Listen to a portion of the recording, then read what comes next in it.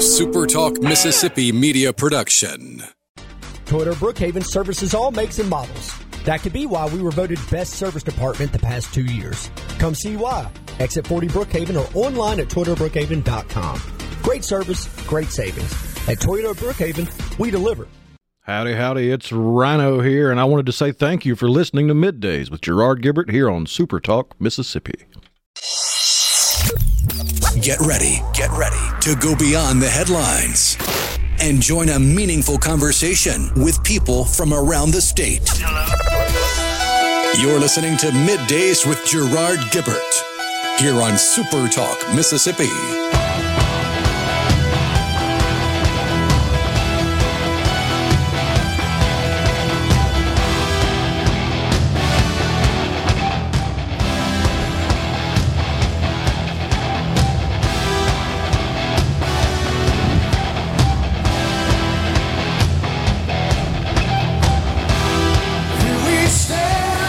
Good morning, everyone, and welcome to Midday SuperTalk Mississippi. I'm your host, Gerard Gibert, and I'm on location today at Corner Market in Hattiesburg, Mississippi. Rhino safe and sound, tucked into the producer's suite back at SuperTalk headquarters. We'll be guiding you through the middle of your day with facts, fodder, and fine music on this. It's Friday, y'all. We're here at Corner Market on Hardy Street. Come on by and see us, folks. We're here for a toy drive, promoting a toy drive for Homes for Hope for Children. We've got Tony Mozingo joining us in the next segment, the director of Homes of Hope, and then Mike Soudan, the chief operating officer of the Roberts Company. They're the folks, the parent company of Corner Market. Melissa Saucier and Becky Dickerson, owner of Mississippi Made and More, and Keith Coe, marketing specialist, is what Becky Dickerson's role is with Keith Coe and Mississippi Made and More. And then Chad Hill, vice president and branch manager of Citizens Bank. That'll be at 11:50. Missy McGee, a member of the Mississippi House of Representatives, represents District 102, which incorporates Forest and Lamar counties, where we are. She serves as the vice chair of Public Health and Human Services in the House. Toby Barker, the mayor of the hub city of Hattiesburg, will join us at 12:35. And then again, Mike Soudan, chief operating officer of Roberts Company, Inc. They're the parent company of the Corner Market. So, a lot of news from across these United States. News also here at home in the great state of Mississippi. You know, we talked a couple of days ago, Rhino, about this satanic display in the capital of Iowa. The Iowa State Capitol features a display of the pagan idol Baphomet, and they had, a little ceremony, if you could call it that, conducted by the satanic cult in the local area there in Iowa. Well, there is now a bit of a connection to the state of Mississippi. Has this satanic cult display, and that is Michael Cassidy of Lauderdale, Mississippi. You may recall, folks, Mr. Cassidy was a candidate for Mississippi's 3rd Congressional District. He challenged incumbent Congressman Michael Guest in the last cycle in 2022. Well, Mr. Cassidy, it turns out, has been charged with 4th-degree criminal mischief yesterday. This is according to the Iowa Department of Public Safety, because he essentially decapitated this pagan idol and committed some vandalism, if you will, and property destruction of this satanic display in the Iowa Capitol. He posted this on X, his actions there. He also posted on X, the social media site formerly known as Twitter, though Rhino admonishes me every time I say that. He says it's still Twitter. He has thanked folks for their support, has Mr. Cassidy. He said the campaign raised enough money in just a couple of hours. Huh? DeSantis said on X he would contribute to the campaign. So this is a crowdfunding campaign, by the way. I should for his legal fees. Yeah, for his legal fees. This is not a political campaign. I got a little ahead of myself there. So it raised its target of $20,000. Some donors included conservative campaign group Turning Point USA, which also gave $10,000. This seems to be kind of a trend, does it not, Rhino, in the country? Is you go commit some illegal act, and then you go out to these crowdfunding sites and raise money to fund your defense once charged. So this is kind of interesting that Mr. Cassidy, who again ran for Mississippi's 3rd Congressional District in 2022, he's a Navy pilot. He says he's a Christian conservative who loves our nation and is committed to preserving the blessings of liberty bestowed upon us by the founding generation. That's on his campaign website, of course, his political campaign website. But kind of an oddity. I didn't really expect that we'd be talking about someone from the great state of Mississippi, and in this case, a former candidate for political office, traveling to Iowa to essentially vandalize this satanic display. Interesting news for sure. This came out late yesterday. We'll see where all this goes. There a lot of folks may think that this was just a stunt to gain some notice politically. CC in Senatobia on the C Spire text line says, it's definitely political too. Glad a Satan statue was destroyed, but that was absolutely a political stunt. Well, I guess it could be. I mean, I think it's a reasonable estimation, but at this point, I've not seen that he's filed to run, Mr. Cassidy, for any political offices. Of course, if he intends to challenge Michael Guest again for that congressional seat, he'd have to file what we figured out, Rhino, by January the 12th, right? Somewhere around there. Yeah, I think 60 days in advance of the primary, which is March. It's early this year, so we'll see what happens. Interesting story for sure. Something else is kind of interesting up there in Washington, talking about ceremonies. How about Jill Biden's rather bizarre Hunger Games White House Christmas video? Did you see this nonsense?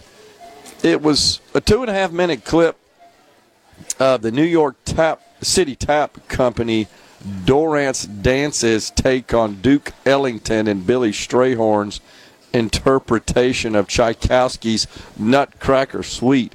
But it was some kind of weird, it was totally bizarre. There were dancers, looked like young dancers that had these elaborate headdresses on. They were tapping their way about in the White House. Very colorful, very artistic. The First Lady said it contained magic, wonder, and joy. But here's the thing. It really had no theme attached to Christmas. I couldn't tell or see that there was anything that kind of inspired the Christmas spirit, made you feel Christmassy, if you will. This is just bizarre. Nothing patriotic about it.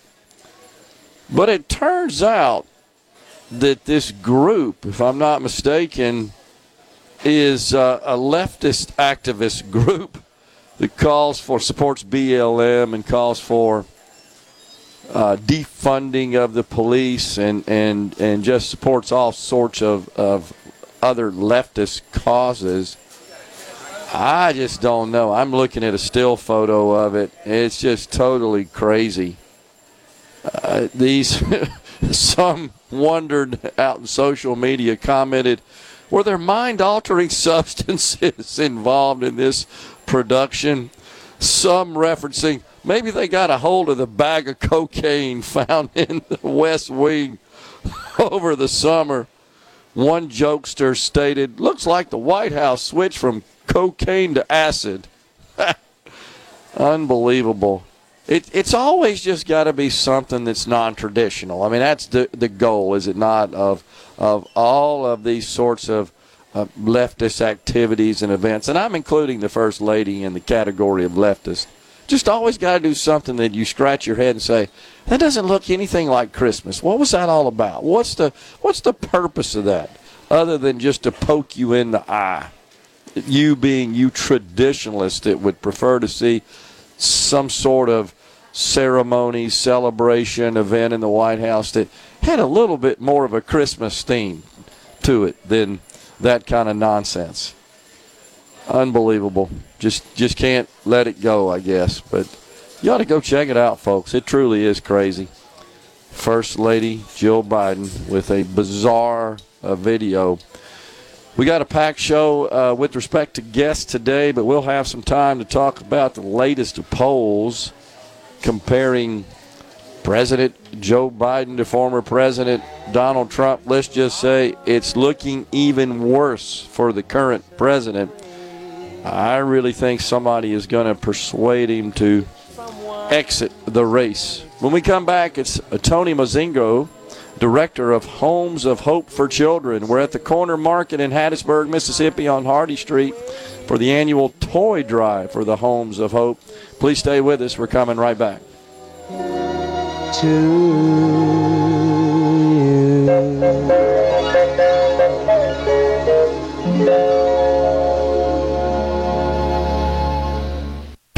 Check it out. Let's do this. The talk that keeps Mississippi talking. Middays with Gerard Gibert. Let's get on with it. On SuperTalk Mississippi.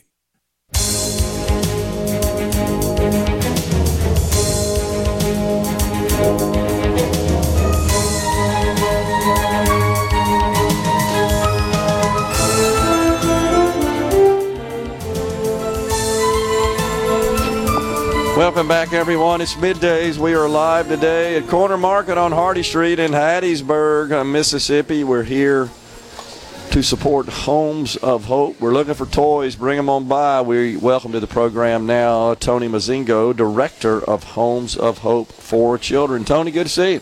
Jeremy Nunley. Oh, Jeremy, Gerard Gibert. Sorry. I remember you last year. Well, that's who they got.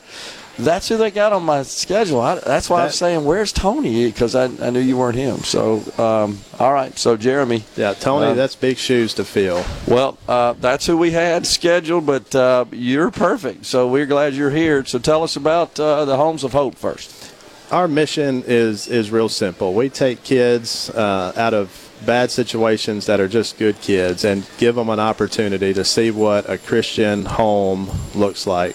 Me and my wife are house parents. We've been at Homes of Hope now a little over a year, and we have had some great times with we have a girls' house, and just raising these kids and being their house mom, house dad.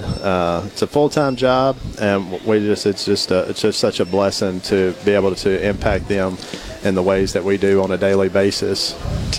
Tell us, Jeremy, what exactly it means to be a house parent. What does that mean exactly? What it means is, just like all the other moms and dads out there that are just going through the busyness of life and raising kids, that's exactly what we're doing. We take these kids in and give them a true home where we get up and cook breakfast in the mornings. We have time around the table before they go to school, and just have time where we are in Scripture. We pray together. We send them out to school.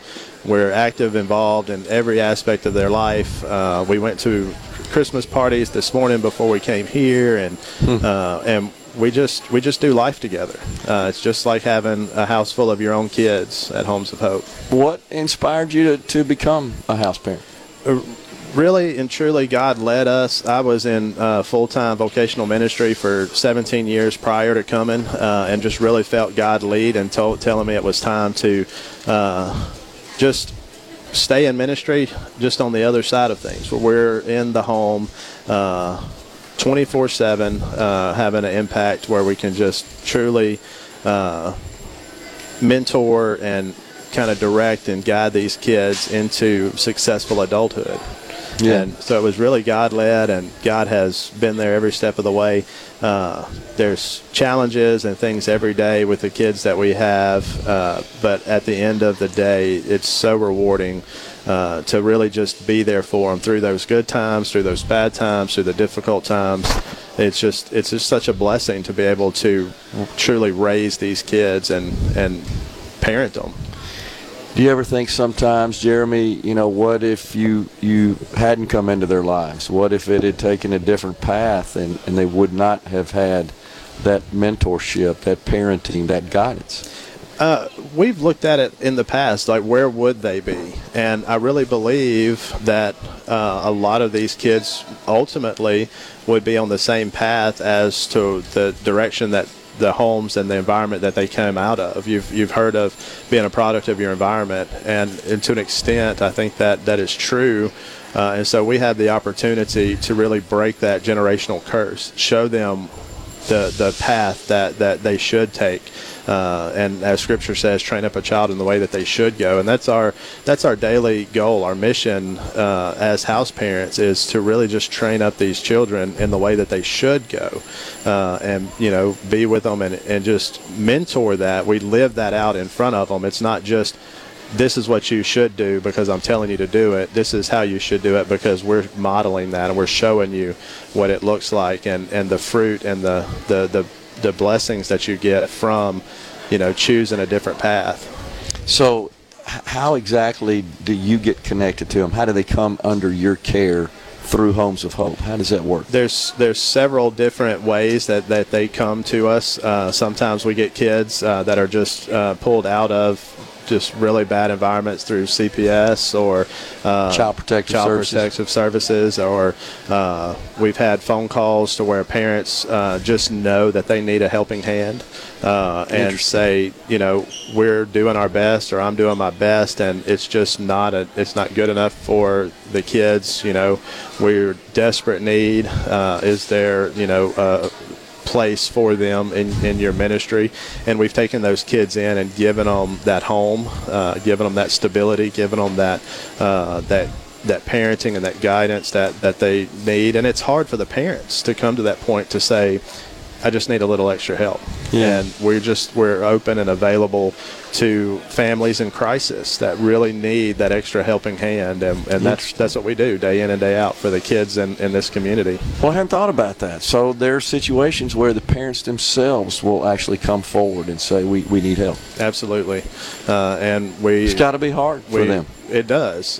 You have to get to a place to where you just really want the best for your kid, and know that what you're doing and what you're able to do at the time is just not enough. And we're there to kind of fill that gap.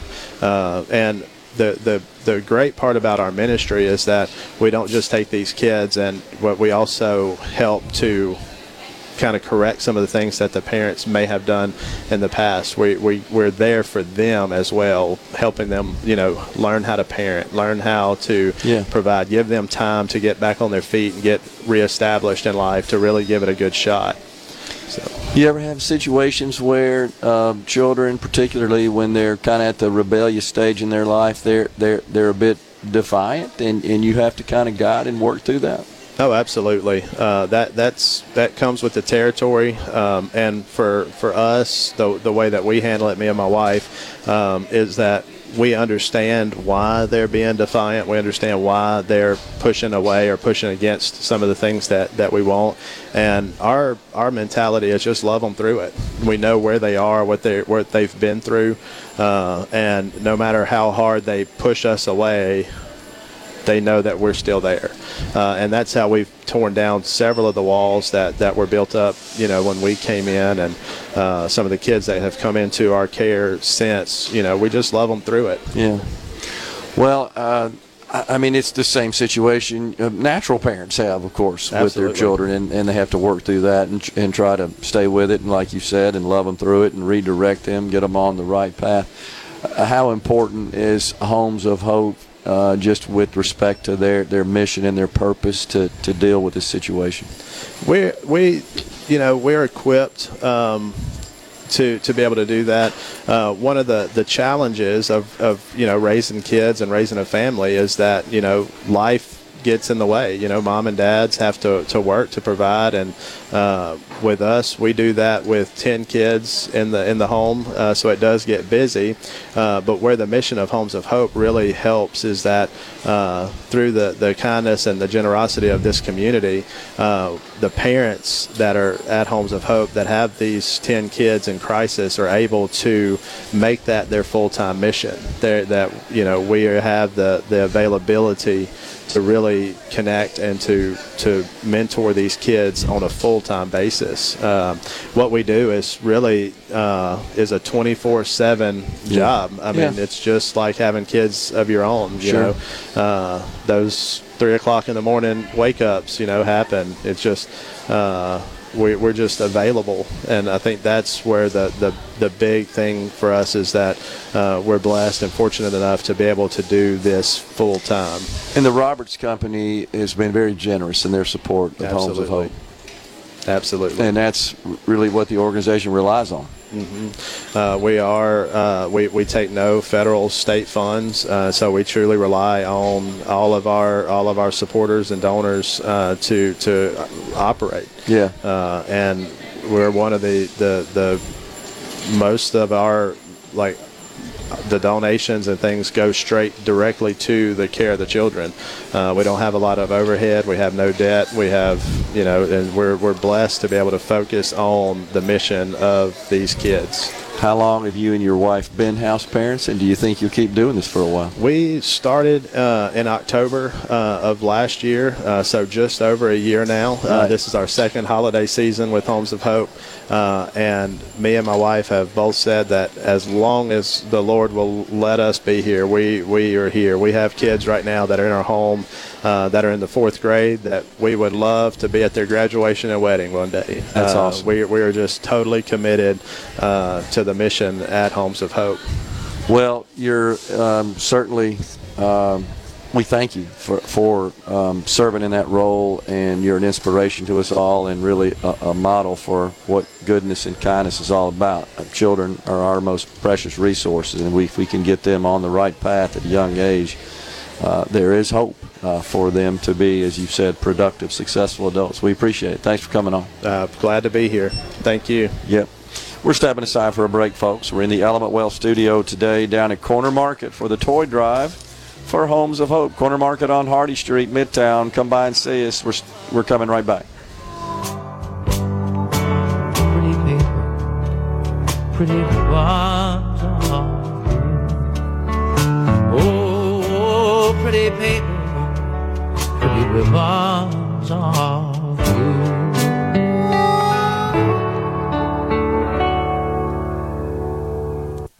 With Gerard Gibert. Welcome to our shop on SuperTalk Mississippi. Okay, now you have a good one.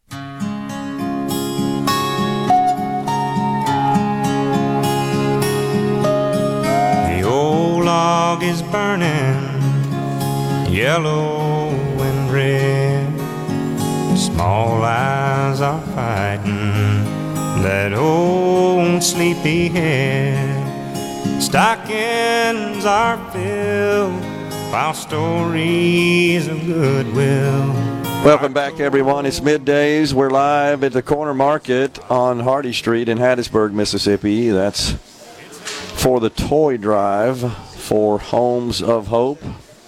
We want to recognize our sponsors, of course, the Corner Market, the Roberts Company, Inc., the parent company of the Corner Market. Also the Citizens Bank of Philadelphia, Parish Tractor Company, and Mississippi Made and more. We thank them so much for sponsoring today's broadcast and also for their generosity to Homes of Hope.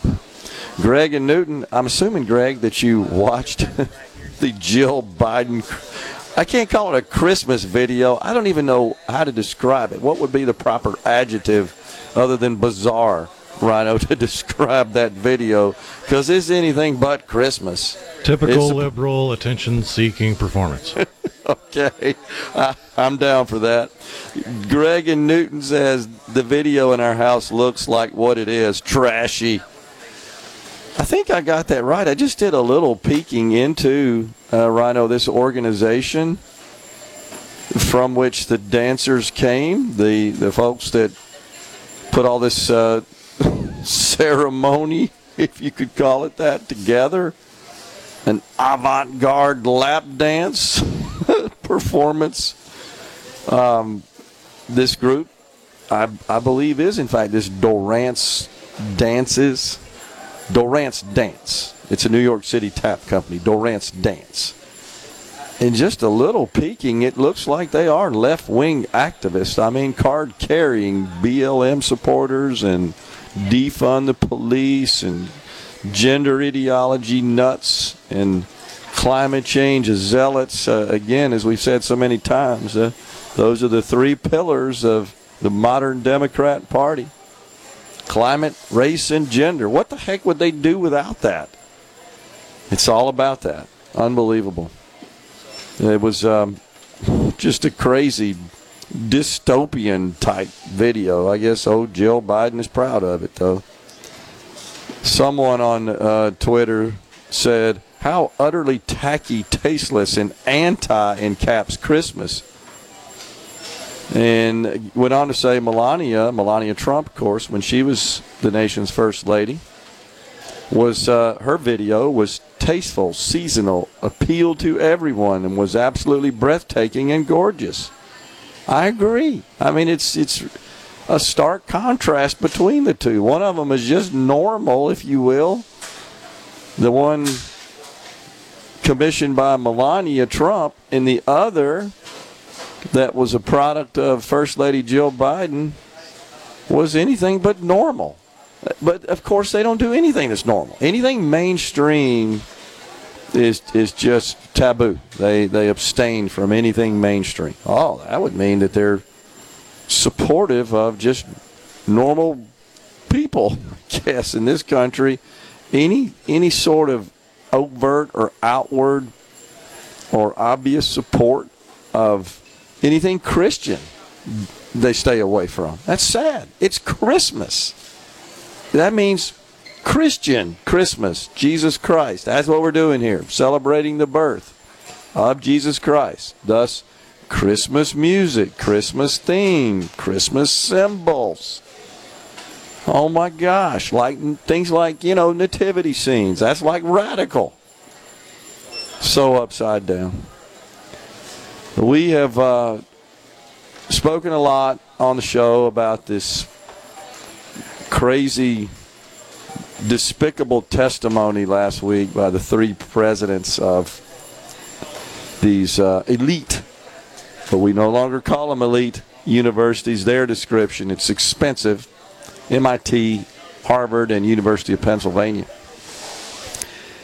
And I've come to the conclusion that those people are the most bigoted in society. This whole DEI movement is honestly more segregationist and in nature and more biased than any other group in our country.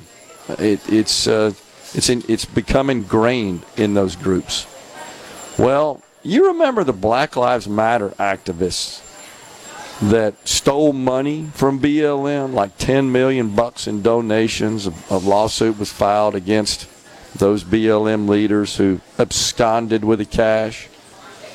Well, now we learn that the former Facebook diversity head has pled guilty to stealing millions of dollars in a kickback scheme and is being pursued by the Department of Justice. Barbara Furlow Smiles, 38, served as the head of the organization Facebook's DEI department, if you will. And so this is their title. Why do all these people have these titles that take about 40 words to describe them? Why can't they just call them something short and sweet and simple? Global Head of Employee Resource Groups and Diversity Engagement. What does that mean? So essentially, she was the head of Facebook's DEI program, responsible for developing and executing DEI initiatives, operations, and engagement programs, whatever the heck that means. So she defrauded vendors and Facebook employees and did a little work behind the scenes to reroute money transfers via PayPal, Venmo, and other Cash App tools that use credit cards. She rerouted this to pay friends, relatives, former interns at a prior job, nannies, babysitters, a hairstylist, and others for goods and services that were never actually provided to the company. Not really sure if any of the associates are being charged in connection with this fraud, but it's a shakedown. It seems like we find a higher incidence of impropriety and illegal wrongdoing among this vast DEI hoax is really what it is. Seems that it occurs more within those circles than it does in just society at large. On the C-Spire text line, why was the guy in blue suit imitating shooting a rifle on one knee toward the end of that video? I don't know. It is crazy. Like I said, it's dystopian. And in my view, doesn't represent one iota the spirit or the theme of Christmas. I couldn't get anything out of that that would suggest it.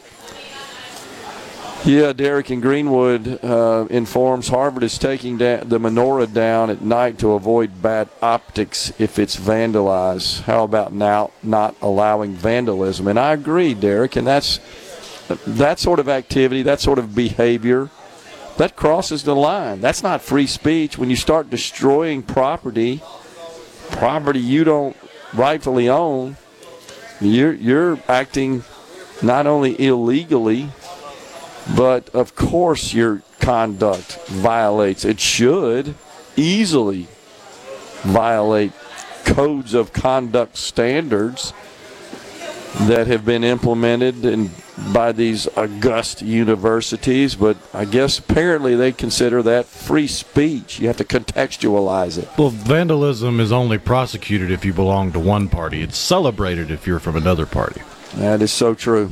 It's ridiculous. And I'll say this, with respect to Mr. Cassidy's destruction of the Satan display at the Iowa Capitol, I think it's abhorrent. I think the display is ridiculous. I think it's abhorrent. And I don't think it has any place in the Capitol, though I do respect one's right, if they're stupid enough, to have some sort of obsession with Satan. I guess I would have to say it's okay to have a satanic display in the Capitol as long as you're not prohibiting a Christian display. That's the problem, as you point out. It's always in one direction. There's always a double standard. And as much as I'd like to have the thing taken down, I don't think that it makes sense to engage in destruction of property and essentially break law. Yeah, but those are the rules as written by the activists and sanctioned by the left. I totally agree with you. If as few as one tiny little group doesn't like a public display, it should be removed. I agree. That's the way the left looks at it. I hearken back to the BLM activists. You remember the young black lady that was saying, if they're stealing Gucci purses and taking other merchandise from these stores, well, that's just reparations. That's okay. We justify that. We excuse that. That's not breaking the law. So this is what happens, you nutcase leftists. Like Morano said, you're the ones who have anointed yourselves as the all-powerful and have created these double standards. Now deal with it. Live with it. I just don't think you should break the law. I could never condone and support that.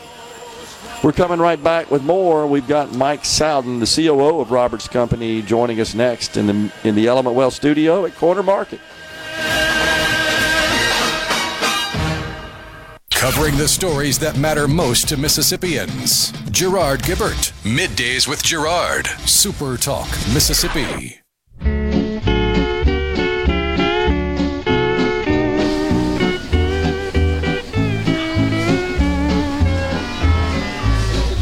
Kalikimaka is a thing to say on a bright Hawaiian Christmas day. That's the island greeting that we send to you from the Welcome back, everyone. It's Middays, the Element Well Studio, relocated today to Corner Market on Hardy Street in Hattiesburg, Mississippi. We once again want to recognize our sponsors for today's remote. The Corner Market, of course, the Citizens Bank of Philadelphia, Parish Tractor Company, and Mississippi Made and more. We're pleased to welcome Mike Soudan, the Chief Operating Officer of the Roberts Company, the parent company of Corner Market. Mike, always good to see you, sir. It's great to be here, and we're glad y'all are here again this year. This is an annual event, and we look forward to it. We're glad to be here as well. The Roberts Company, Corner Market, so generous with Homes of Hope. The need, as you know, is great, especially around the holidays. Absolutely. What a great thing to give back to. And the community here, I'll tell you, they're unbelievable. They never fail to come out and support these kids, and it's just a great thing to be a part of. Yeah, and we're trying to collect toys. That's what it's all about today. It's a toy drive. We got big boxes set up right inside the doors here at Corner Market, Hardy Street. Come on by, bring a toy, do some shopping, see some folks. We'd love to have you down and come meet the SuperTalk team. We're here as well. Got Absolutely. Scary Gary here. It'd be a great time to come down here. And I'll tell you, if you've ever had a chance, I had a chance to meet these kids, and they're just it'll touch your heart. So I mean, please come down and get some toys for these kids. They deserve it. We just had one of the house parents, Jeremy, on the program, he and his wife, and I asked him how long he'd been serving his house parents, he and his wife. He said started in October, just a little over a year, and I asked him, do you expect that you will continue to serve in this regard? And he said absolutely, that he hopes he's able to be there for the weddings and the future events for these kids that they've taken into their home and mentored. It's so important. It's incredible. I tell this story every year, but we host their Christmas dinner and their Thanksgiving dinner and their Easter dinner. We let the kids come and just pick what they want, and I've never seen kids get so excited over fresh strawberries. Unbelievable. It's just, you just sit back and say, my gosh, I mean, how lucky are we? And we need to step up and help these kids. Well, God bless the house parents. Oh man, my goodness gracious, that is a calling. Fantastic people. And gosh, you know that every one of the kids that they take in and that they serve as house parents for, every one of those is going to be set on the right path. Absolutely. And you just wonder, what if they weren't doing that? What path would their young lives have taken? And then they struggle as adults. Yeah. But in this situation, when you get them on the right path, you can pretty much rest assured and have a high degree of confidence they're going to be successful, productive adults who contribute to society, and they'll likely will pass on that generosity when they're adults. I believe that as well. I believe that beating those young people, it was humbling. It really was. So yeah, I believe that as well. Great calls. Well, let's talk about the store. As always, I'm so impressed when I come in. You got the place looking great. You're well stocked. Everything's so tidy and neat. And your folks are so kind and just a pleasure to interact with. And this is big time for you, and a big time of year for sales. And gosh, I'm already impressed with the number of people who've come through the doors of shopping. This is our time of year. This is what we all year long leads up to this next couple of weeks, and we get excited about it. And you said it earlier, it's our people. That is what makes a difference. That's what separates. We're blessed to have the people that we have. We're so lucky. Can't do it without them. But I watch them. We're not too far from the checkout here, and of course the kitchen, the deli, and I watch them interact with the customers, and you can just see it. They're inspired. They are happy about who they work for and the culture, the overall environment, and that bleeds through as they interact with your customers, and that's what keeps them coming back. Absolutely. Well, we want them to have fun at work. Yeah. You're at work more than you're at home most of the time, and come in here and have fun. Enjoy being with the customers. Enjoy serving the customers, and you can already feel it in here. It's starting to get really, really exciting and festive, and what a great place to be for the holidays. I just love it. Well, I walked around the store a bit before we went on the air, and it looks like you're fully stocked. Everything looks good, right? We're ready. Yeah, the supply chain things of the past, that's in the past. We've got it. You need it. We've got it. We will be stocked and ready to go. And it's like I said, it's just our time. It really is our time to shine, and we get real excited about this time of year. No doubt about it. But more importantly, we're here today for Homes of Hope, and we want folks to come out. And while they're shopping, bring a toy by for our toy drive. It's very important for these kids. Please do. These kids it's a wonderful thing. Mike, as always, man, we appreciate you coming on. Appreciate the Roberts Company's generosity, and thank you for including us on this day. Appreciate it. We love having you here. It's our pleasure. We're coming right back, folks. It's the top of the hour. That means Fox News, SuperTalk News is coming your way. When we come back, it's Melissa Soche with the owner of Mississippi Made and More and Keith Co., and also Becky Dickerson, Mississippi Made and More marketing specialist. That's coming up next. Stay with us. There's no one. Rolling through the snow at a frightening speed with a half a dozen deer with a Rudy to lead. He's got to wear his goggles because the snow really flies, and he's cruising every pad with a little surprise. It's the little Saint Nick. It's the little Saint Nick. Saint Nick. Merry Christmas. Christmas comes this time each year. Merry Christmas. Christmas comes this time each year. And now, another hour of the talk that keeps Mississippi talking. Middays with Gerard Gibert. Begin your transition now. Now on SuperTalk Mississippi.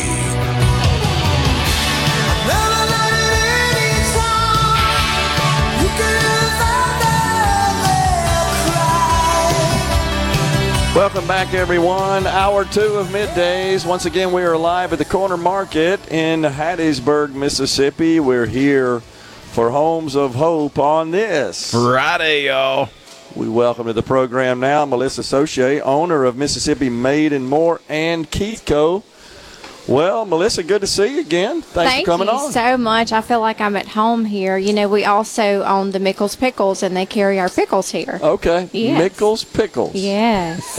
Is that a separate company from the Mississippi Made and More? It is. Okay. It is. All right. Well, we should have had that in your credit there. That's right. But I feel right at home at the Corner Market. You know, who wouldn't? We love shopping here. It's awesome, isn't it? It is absolutely amazing. Yeah. We finally got one up in my neck of the woods in central Mississippi, and I'll travel a little bit just to go there and shop because they just got so much stuff. They're so nice, always well-stocked, clean, really neat place. It is. One of my favorite things to do at the Corner Markets is to shop their Mississippi-made sections. They have so many products that are made in Mississippi here, things you can't find anywhere else, and they're locally owned. And my father is 81, and he loves to shop here with ease. Well, tell us about Mississippi Made and More. What sort of products do you guys produce? Sure. So we house over 200 Mississippi vendors, everything from woodworks, pottery, soap, jarred vegetables, jams, jellies, candles, anything you can imagine made in Mississippi, and some unique items that you just can't find anywhere else. We have one gentleman that he'll come in and pick up photos of places, churches, old barns, an old farmhouse, and he can take it and turn it into a silver platter for you with detail. What inspired you to get into that? We started Mississippi-made sections in our Keith Superstores, and customers, you know, you just follow the demand and you pay attention to your hometown folks and what they like and what they need, what means a lot to them. They started asking for a bigger place to shop Mississippi-made products, so we opened a storefront from there. We do a lot of gift baskets. I feel like that's something that's kind of been lost over the years is basketry. Yeah. And so right now we're right in the middle of our big corporate orders and family orders, gift baskets, sausage, cheese, gifts, Mississippi-made products. Just a one-place shop for anything and everything Mississippi. Yeah. You know, the gift baskets, just makes so much sense when you're kind of scratching your head trying to figure out what to give someone as a nice happy, a Christmas happy, a gift. The gift basket, can't go wrong with that. That's right, and our store is also great for the dad or the boss that you just don't know what to get, or they already have everything. We have a lot of items that are very unique that you cannot find anywhere else, that are one of a kind, handmade. We pretty much have something for everyone of any age. So can these be obviously purchased via retail, but you can order online as well? You can. Mississippi Made and More, msmadeandmore.com. Very cool. All right, so tell us about Keithco. It seems like last time you and I talked, you guys had some expansion plans. You were a little hush-hush about that. I can understand why you would be, but anything you can tell us going on there? So since last year, we've opened up a new store in Long Beach and a new store at Brooklyn. Okay. And Brooklyn is our largest store. It's more like a mini grocery. Wow. And it's been wonderful for those folks in Brooklyn. They just didn't have much otherwise, and we catch a lot of folks going back and forth from the coast.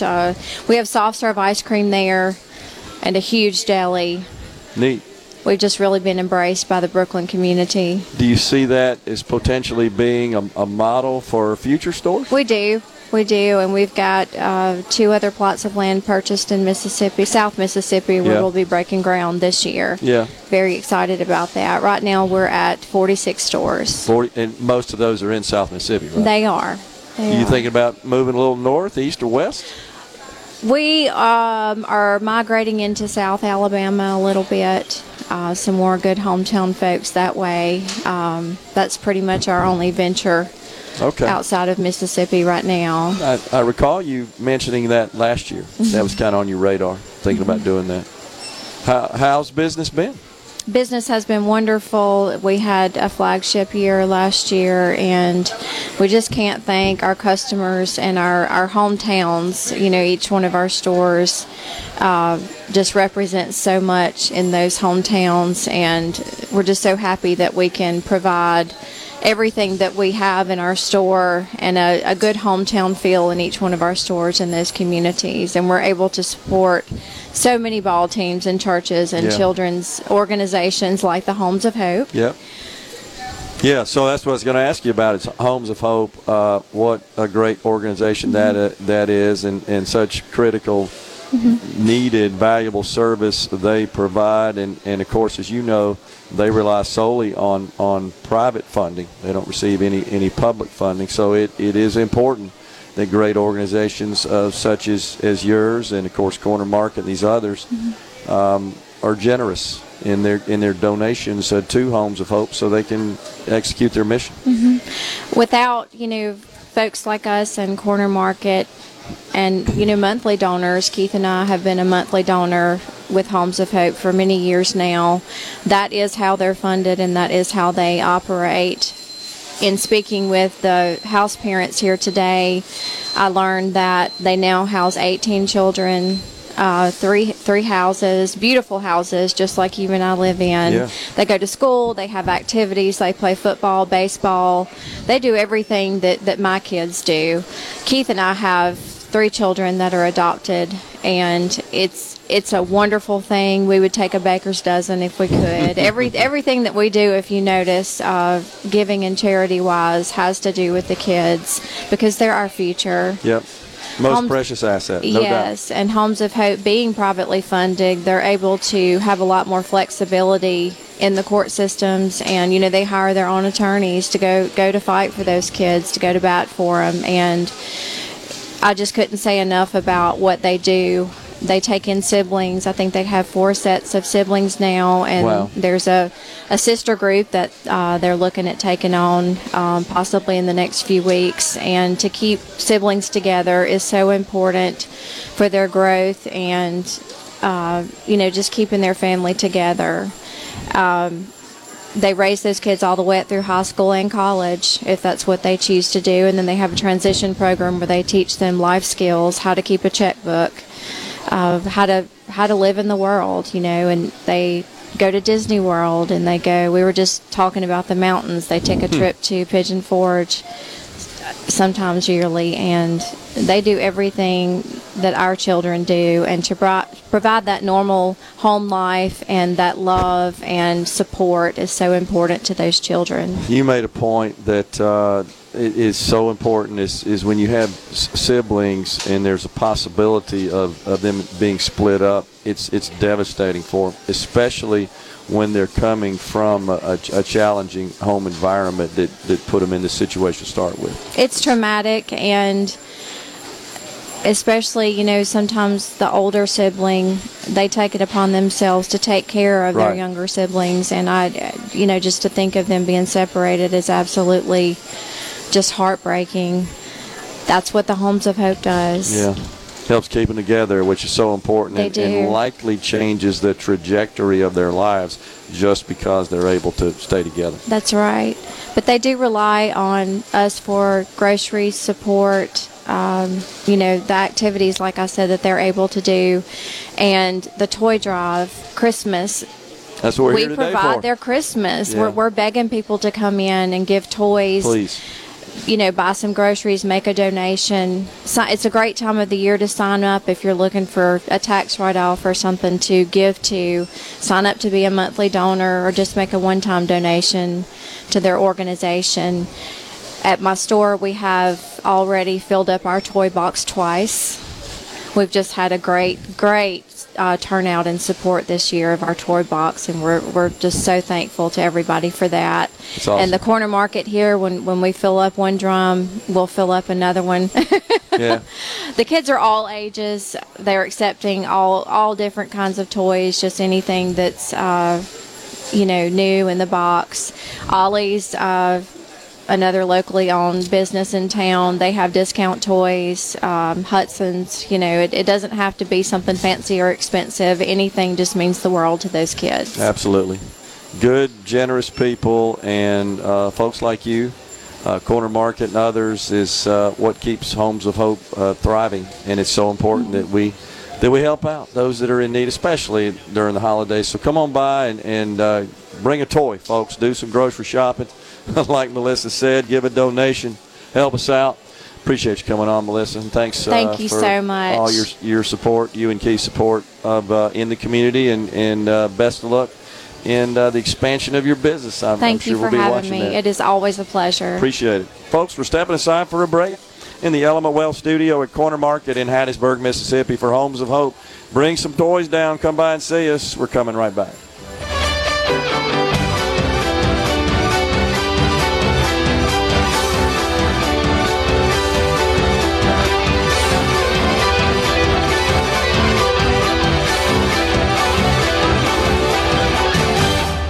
The talk that keeps Mississippi talking. We're rolling. Hit it. Go. Play it. Middays with Gerard Gibert on SuperTalk Mississippi.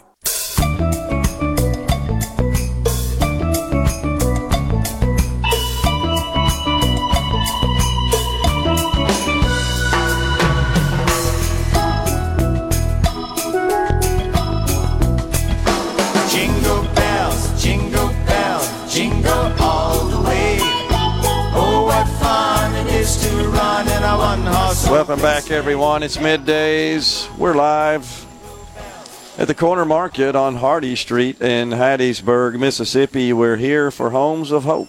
We are looking for some toys. We got two big old boxes, I should say, and a barrel set up here waiting for you to bring those toys by. We need them for the Homes of Hope for children. Have something for the holiday season. Really would be appreciated. We recognize again our sponsors, the Corner Market, of course, the Citizens Bank of Philadelphia, Parish Tractor Company, and Mississippi Made and More. We just, of course, heard from Melissa Saucier, owner of Mississippi Made and More, and Keith Co. We appreciate Melissa and Keith's generosity. Appreciate Melissa coming by and telling us about their business, their Mississippi Made and More, and Keith Co. and their future plans a bit. Touched on that, and also they're incredibly generous to so many great causes, particularly in the state of Mississippi. Among those is Homes of Hope. So we were talking about just the distinction between free speech just words, language, written or oral communication versus destruction of property. Destruction of property or harming others or harassing others, intimidating, obstructing their activities is not free speech. Well, we got the situation at Harvard where a Jewish student group is hiding their menorah during Hanukkah for fear of vandalism. So there's a rabbi that's basically saying that until we get to a point, I thought this was a really good way to kind of frame this issue, until we get to a point on the campus of Harvard where Jewish students don't have to hide their menorahs, then you could say that the university, starting with the president, Claudine Gay, who has been retained, has received a vote of confidence from the Harvard Corporation Board of Directors to remain on as the president, despite her really bungled testimony on the Hill. When she takes appropriate action to protect these Jewish students from such acts of vandalism and harassment and intimidation and instruction, well, then I'd say she's moving in the right direction, that she's acted appropriately. But until then, just coming out with this rather weak apology and then participating in the lighting of a menorah on the center outside and on campus there, what'd you call it, Rhino, a tiki wand or something that she was using? Tiki torch, yeah, that's what it was. Which looked totally ridiculous. What was the purpose of that? Why'd you have to use that? Is that more of this crazy virtue signaling crap? Well, you would think it's the opposite, because we were instructed after the Charlottesville rally for the white nationalists that everybody thinks Donald Trump praised, even though in the very next sentence he said, except for those guys. Yeah. The tiki torch became a symbol of white nationalism. Well, I guess then we could associate Ms. Gay with white nationalism, since she used what the left has deemed a symbol of white nationalism in lighting a menorah. How unthoughtful of her. That's offensive. She needs to go to sensitivity training. Unbelievable. Truly is. Wish we had blind justice also. We shall see if Hunter Biden gets the same treatment as Steve Bannon. That will be telltale. There's no doubt that there's lots of frustration that we all feel. I think any clear-thinking people feel about the double standard in applying laws in our country. And in the case of these universities, not necessarily law, but it's codes of conduct that are established and published by the respective universities. And they apply to everyone, not just certain groups of people, and that's the leftist selective application of of law, of standards, of their radical ideology, honestly. We talked a little bit yesterday about this Seattle high schooler that got their answers marked incorrect on a quiz. This was at Chief Sealth International High School.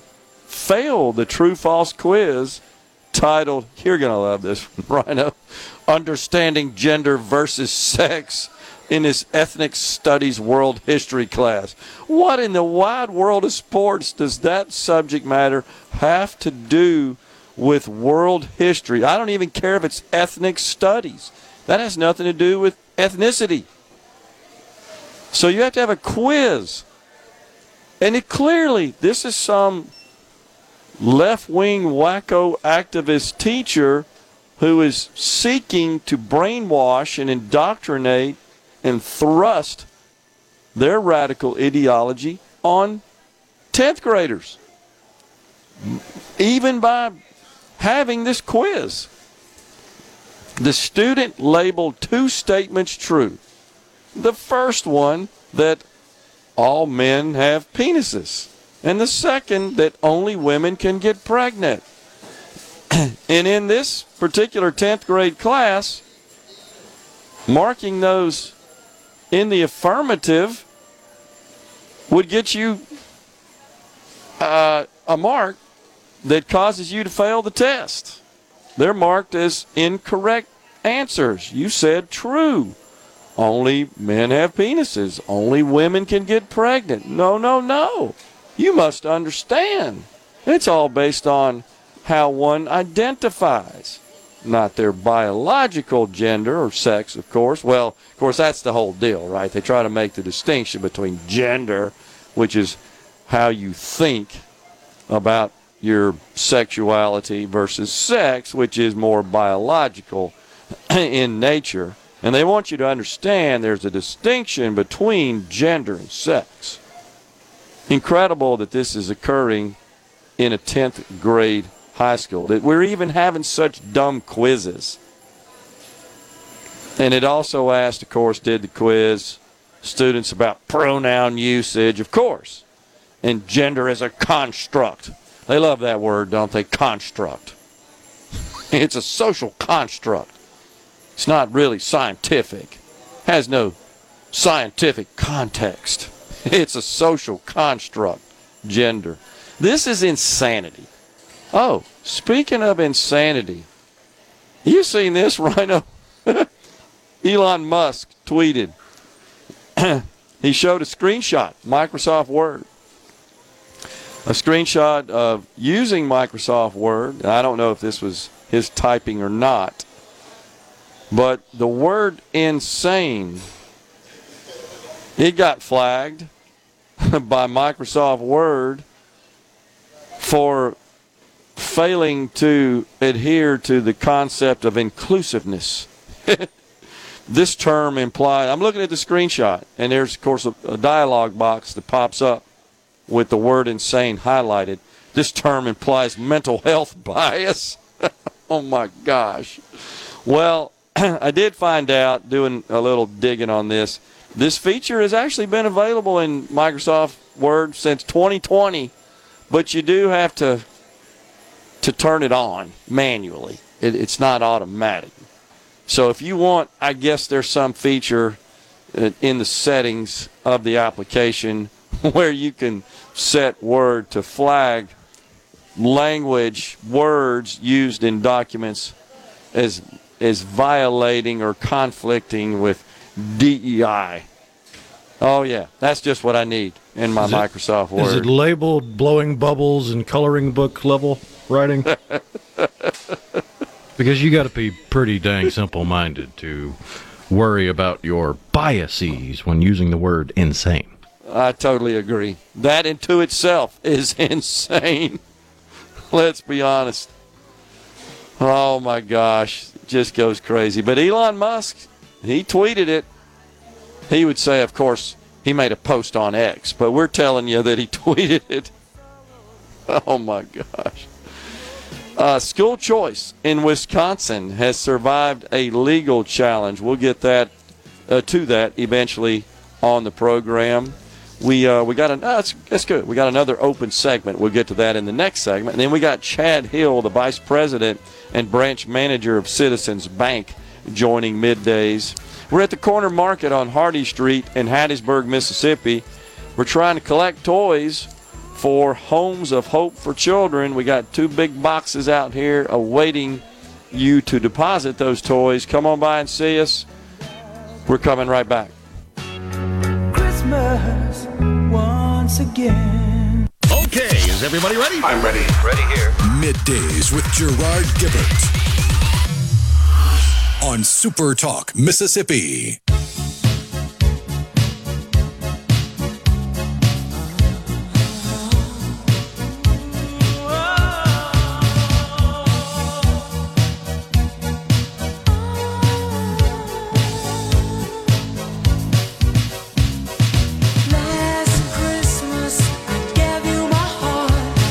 Welcome back, everyone. It's Middays. We're at the corner market in Hattiesburg, Mississippi on Hardy Street. We're here to collect some toys for Homes of Hope for Children. In the next segment, Chad Hill, Vice President and Branch Manager of Citizens Bank. We got Representative Missy McGee coming on Middays at 12:05. Toby Barker, the Mayor of Hattiesburg, at 12:35. Mike Sowden, the Chief Operating Officer of the Roberts Company, will wrap up the day with us at 12:50. Also, we want to let you know that today on In a Mississippi Minute with Steve Azar, you'll hear an interview with singer-songwriter Hannah Connolly. In a Mississippi Minute with Steve Azar is presented by Superior Catfish. Remember, there's catfish, then there is Superior Catfish. It's U.S. farm-raised catfish with homegrown flavor. Ask for it by name at your favorite store or restaurant. Go to superiorcatfish.com for more info. So, I'm still having a hard time getting over, I don't know that I ever will get over, this idea that a high schooler gets graded off, gets marked incorrect answers to these two questions, which are pretty obvious to clear-thinking people. This was on an understanding gender versus sex test in a world history class, which it just indicates, of course, that we have a left-wing radical gender activist. The students, I got to repeat it because I really do think it's crazy, and I think it's so symbolic of the wackiness that's going on in this country. And honestly, it perfectly illustrates the degree to which the Democrat Party is beholden to these radicals. Two questions, one true-false questions. All men have penises. The student marked that particular true-false question as true. But the teacher, however, marked it as an incorrect answer. The other question, only women can get pregnant. The student, once again, correctly marked that true-false question as true. And the teacher marked it off. No, that's not true. Meaning, men can get pregnant. And all men don't actually have male genitalia. Nuts that this is going on. No pun intended that this is going on in this country.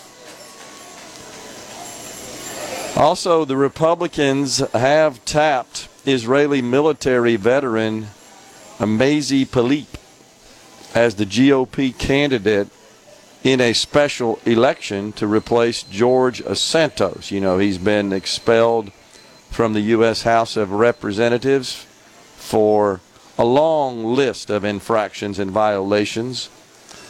And so the Republicans have picked this honestly little known a county lawmaker. So in Nassau County, the county is under a form of government that's a bit similar to what you have at the state level. And so they're going to have a special election to replace the ousted New York Congressman George Santos. This was according to the party officials in Nassau County. So Mazi Pilip will face off against the Democrat former Congressman Tom Suozzi in a February 13th special election. This includes the northern parts of Queens and Long Island, does Nassau County. So we shall see. I don't recall this Democrat candidate, Tom Suozzi.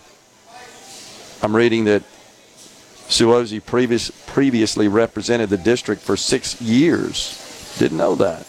Democrat. So we'll see what happens. Of course, the Republicans' margin in the House of Representatives is dwindling even smaller than it was with the ouster of George Santos and then the rather unanticipated and sudden retirement in the middle of his term, Kevin McCarthy. Now, I was actually okay with McCarthy as a speaker, and I've got some news to share that I think falls in line with what we predicted, which is Mike Johnson's not getting anything done any different. In fact, now the Freedom Caucus, the really far right wing of the Republicans in the House, they're turning on him now.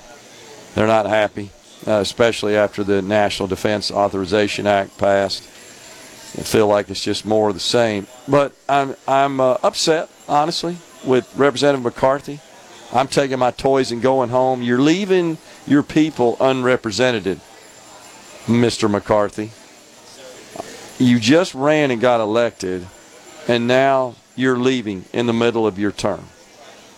I get it. You're unhappy because you were removed, but I believe you should stay put and do your duty and fulfill your obligation to the people who elected you and put you there. I certainly hope this doesn't become some sort of crazy trend. I hope not, but I find that inappropriate, honestly. Sounds like Thomas in Greenwood believes he just ought to leave. Why, Thomas? So we can have one less vote? Because that's what's going to happen. He would vote on the right side of legislation. I thought you were a person that was all about good policy. Well, it's kind of hard to get good policy implemented, enacted, when you don't have the numbers in the body to pass measures. And that's what's happening here. I still say, I assume that's who you're talking about.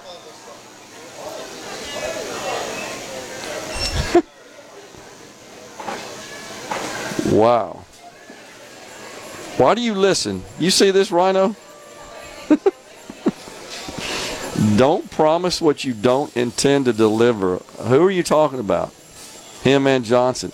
Now, I agree with you on that. This is Thomas on the C Spire Tesla. I agree with you on that, Thomas, and I've called folks out who make these promises, these politicians, these candidates that they can't deliver. I'm okay with promising effort and focus and work on objectives, on measures, on policy. What I'm not okay with is offering those as committed promises that you simply can't fulfill because you don't really understand the process, or you seem to ignore the full process. Good news for the president, the former president, I should say. Man, he is killing it in the polls. And it's bad news, honestly, for Biden. Trump leads in the swing states. This is where the presidency is won and lost. Arizona, Georgia, Michigan, Nevada, North Carolina, Pennsylvania, Wisconsin. That's swing states, so-called swing states. Trump leads now in every single one of them. He leads overall 47-42 across cumulatively, collectively, I should say, across all those states. Arizona by 4, Georgia 6, Michigan 4, Nevada 3, North Carolina 9, Pennsylvania 2, Wisconsin 4. This was a poll conducted of 4,935 registered voters in those states. Margin of error plus or minus 1 percentage point.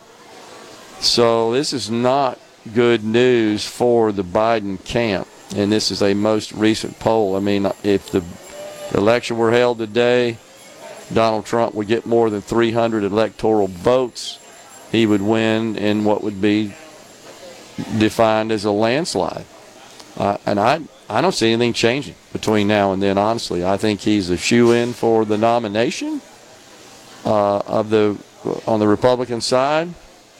If Biden is the Democrat nominee, I think Trump will soundly defeat him. When you look at these polls, and I think these polls reflect the sentiment of Americans. They're just not feeling good about their situation. They're seeing what's happening at the border. They're seeing what's happening overseas. They're obviously not feeling good about their economic situation. I think they see this constant capitulation to the leftist woke policies, and they just don't feel good about Joe Biden. But I would say top of all that list, I mean, those are policy matters, but top of that list is the guy just doesn't appear to be fit to serve another term. That just gets more obvious. It's no disrespect to the president. It's a function of age. We're all headed there. I hope we all make it to that age and beyond, honestly. But the fact is, nature takes over, and I just don't think he's got it for another term. We're stepping aside for a break right now. When we come back, it is Chad Hill, Vice President and Branch Manager of Citizens Bank.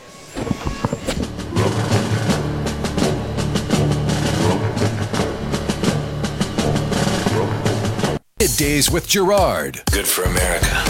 Good for fans of justice and truth. Good for us. SuperTalk Mississippi. This is what we stand for.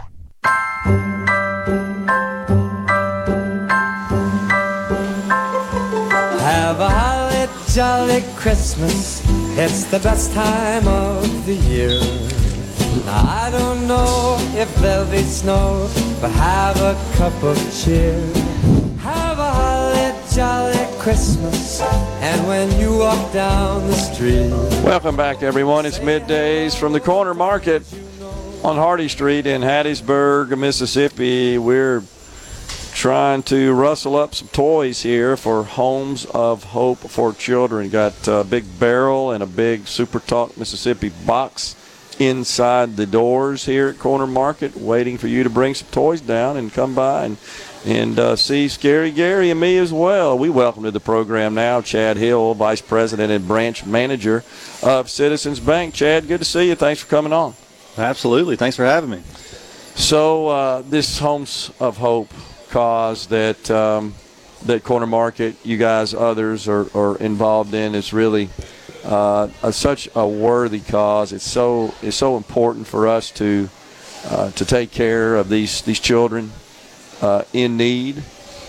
So hopefully that'll keep it going. You got me now? Can you hear? Can't hear me? No. Can you hear me? I can hear you, but you okay. You can't hear me though, right? Okay, so we were talking about Homes of Hope. Yep, what do you think about that? Yeah. I mean, it's a great charity that's been in our community for quite some time now, and I mean serving children that otherwise don't get the services that they need and don't have the home life that many of us are accustomed to or take for granted at times. And it's just, like I said, it's an easy organization to support, and we're certainly happy to be a part of. Absolutely. Of that. And they're very grateful for that, of course. Tell us what's going on at the bank these days. How's the industry doing? How's your local branch doing? Yeah, for us here locally, Hattiesburg's it's a great community to be in. There's lots happening, and lots of positive things to talk about for Hattiesburg.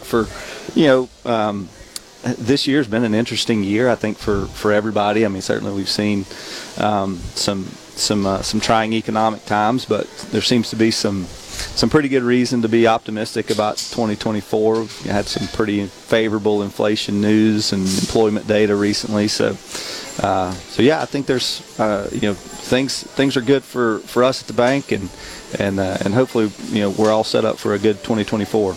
Yeah, of course, the interest rate situation has been trying really for the economy overall, but the Fed's goal was to try to rein in inflation, and it appears that for the most part that has occurred. We got inflation news this week that showed that both CPI and the producer price index had moderated, and then Chairman Powell came out kind of unexpectedly Wednesday and said, we may be pivoting and starting to reduce rates next year and the year after, and the markets, of course, were enamored with that. We saw a couple of really big days on the Dow, all the indexes actually. So what does it look like? What are you guys expecting into next year with respect to maybe an uptick in your lending activities?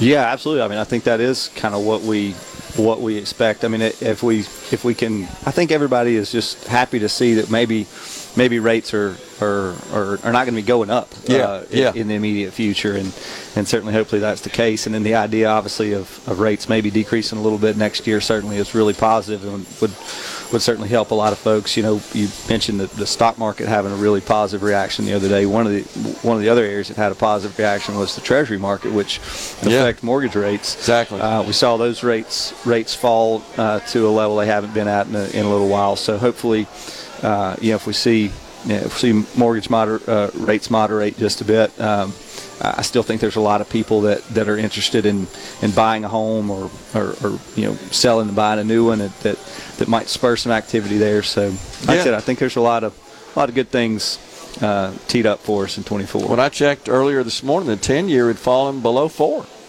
Yeah, I think it was last I saw was somewhere 390 something, which it was close to 5 a few weeks ago, and like I said, that has an effect on consumers and things that we spend our money on. Like I said, primarily our home purchases and prices. So. Well, but the Hattiesburg community overall, the Pine Belt here, seems to be thriving. Seems to be doing really well. Hattiesburg's doing really well. Like I said, we have a really dynamic economy here. We've got several key employers across different industries. With the universities, the medical and healthcare industry, as well as some industrial, and then the Camp Shelby military base. So we got a lot of things here, kind of pulling in the right direction, and like I said, a lot to be happy about. Good place to be in the banking business. Absolutely. We are happy to be here. Appreciate you coming on. Hope you have a Merry Christmas. Thanks for all you do for the community, in particular, Homes of Hope. Always good to see you. Appreciate you being with us. Absolutely. Thank you for having me. Chad Hill, Vice President and Branch Manager of Citizens Bank. It is top of the hour. We're already at noon. That means it's time for Fox News and SuperTalk News. On the other side of the break, it's Missy McGee, a member of the Mississippi House of Representatives. And then we got the mayor of Hattiesburg, Toby Barker. We're coming right back.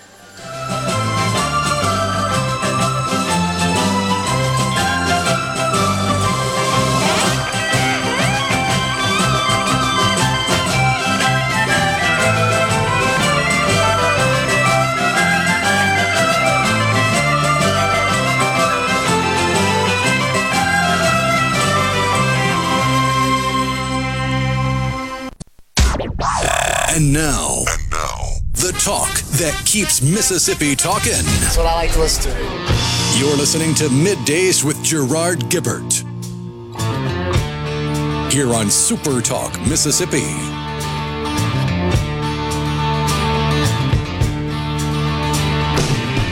Winter is here again, oh Lord. Haven't been home in a year or more. I hope she holds on a little longer. Welcome back, everyone. It's hour 3 of Middays. We are live in the Element Wealth studio today, relocated to the corner market on Hardy Street in Hattiesburg, Mississippi on this Friday, y'all. Rhino safe and sound.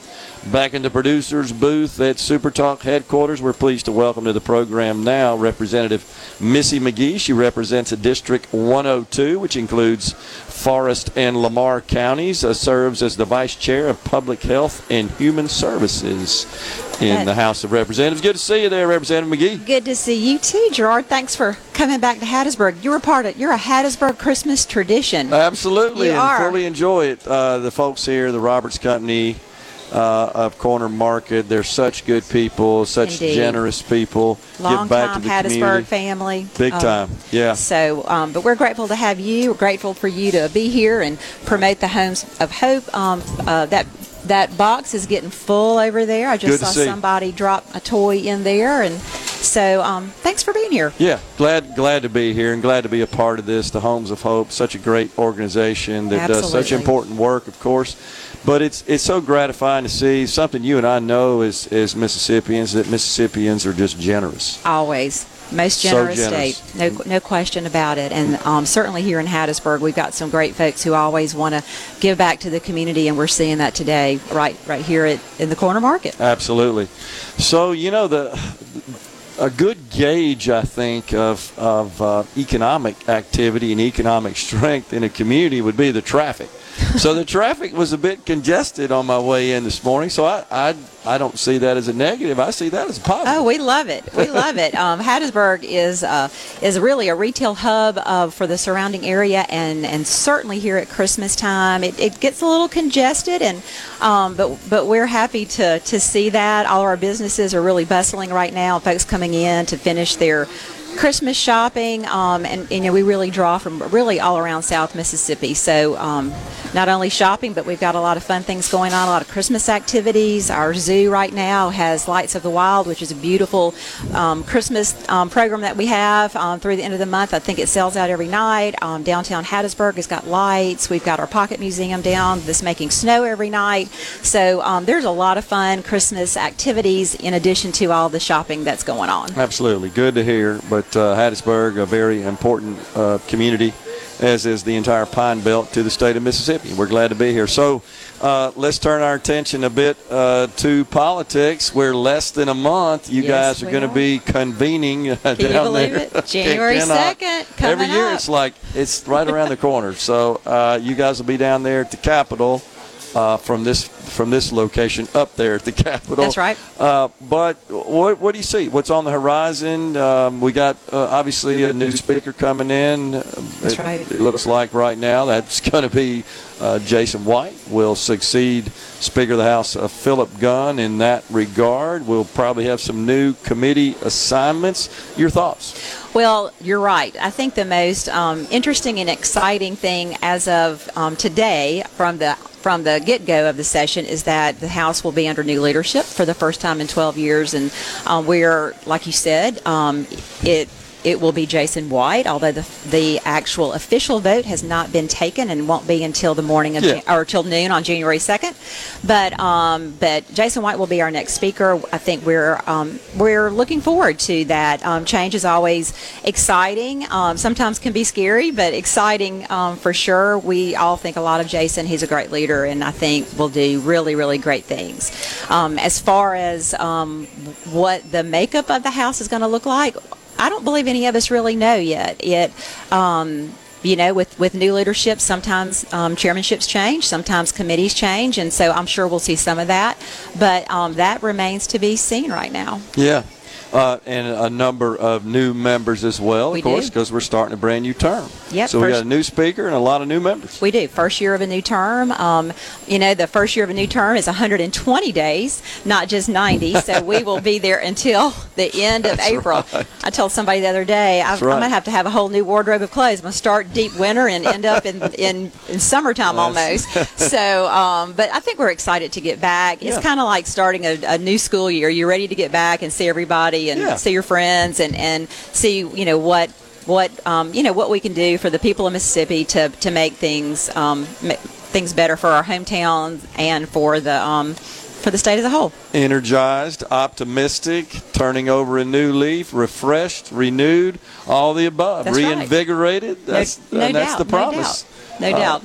Well, so do you think that you're going to continue to serve on your present committee with health services? I certainly hope that I will continue to get to be on the public health committee. Certainly, I enjoy health care, and I've got some things that I would like to work on with regard to public health in Mississippi. I think that we've got a lot of work that we can do to get us off the bottom of some lists that we don't want to be on the bottom of, particularly maternal health, maternal mortality, infant mortality. We are the top on both those lists, and that's not a list we want to be on top on. I'd like to see us move the needle on that. We also have the shortest life expectancy of any state in the nation, and I don't want us to be there. We should not be there. And so I'd like to have the opportunity to continue to work with my colleagues to see if we can hopefully change that. And I think the time is right, and I do think Jason has also indicated that everything's on the table with regard to health care this year, and so hopefully we can make some good, positive changes to give our citizens access to health care, so we'll see where that takes us this year. It's a good point you make there, Representative McGee, that health is more than just health economic and other policy. It's about better health outcomes. We want to have a healthier population. How do we achieve that? And that ought to be the goal. That's exactly right. This week CMS approved the governor's plan to really provide greater funding for hospitals, and that's real money. And I'm in a big medical community here in Hattiesburg, and that's really good news for my hospitals, but for hospitals across the state, and certainly our rural hospitals, which have been struggling. So that is great news for hospitals, big news for hospitals, more money to our hospitals, but that's only one piece of the puzzle. We have got to find a way to provide health care for our working people of Mississippi. And so I am hopeful that we will, be able to have some real good and robust conversations about how to do that, and because a healthier population allows people to ultimately be more successful in life. Hopefully get out of poverty, those that are struggling in those areas, and certainly, go to work, go to school, and that's what we owe that to our population. And so I'm hoping that we will find some solutions to those in my problems. discussions with Representative White, he's got a very aggressive agenda, as you probably are aware, and he's coming in. He's ready to hit the ground running and address a number of issues, and of course, health care is one of those top priorities. That's right. He's indicated that all ideas ought to be on the table, and I know you can't really talk about healthcare policy without discussing Medicaid expansion, and that is usually what we mean when we talk about extending coverage to the working poor in our state. And he's indicated that as well should be part of the discussion and on the table. He has. He said everything's on the table for discussion. So I appreciate that. Our folks that are working in Mississippi but cannot afford insurance, or their business does not provide health care insurance, we want to give them an option to have access to health care. So I'm looking forward to those conversations. It should be interesting. Yeah, and again, he's not shut the door on anything, and we should allow all discussion of all ideas, all points of view, and to try to devise some solutions to address our most pressing issues. Something that I kind of felt like was unfinished in the last two, or really unattained in the last two sessions that we need to address is this ballot measure. I agree 100%, and I knew that's what you were about to say. Because we've tried, and we hadn't been able to get it over the finish line. We have, and I think for the past 2 years when I've been on your show, we brought up that subject, and I am completely, I am absolutely in favor of that, and I'm really hoping that we can be successful in making that happen this session. It's time. Our people want that. The citizens of Mississippi want that, and it's time for us to make that happen. Are you hearing from your constituents, hey, Representative McGee, we need to get this thing back in the hands of people? I have since we lost it a few years ago. Right now, that might not be the top thing I'm hearing about, but I certainly believe that they are supportive of that, and I'm going to do everything I can to make that happen. And I believe that Jason White has also said that it's time for us to take care of that this year. Yeah, I think the challenge is getting something the House and the Senate can agree to. I agree. Yes. Yeah. That's right. We passed it. The House has passed it. I know. And then it got hung up. I know. So I'm hoping we can get it all the way through. We got to go, but if you can hang around, we can talk some more. I got a couple more topics. Okay. Representative Missy McGee is our guest. We're coming right back at the Corner Market in Hattiesburg, Mississippi. Hey, Santa Claus, Santa Claus, Santa Claus. Hey, Santa Claus, hey, Santa Claus.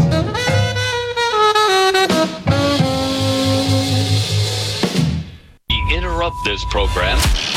Gerard Gibert. Here we go. This is huge news.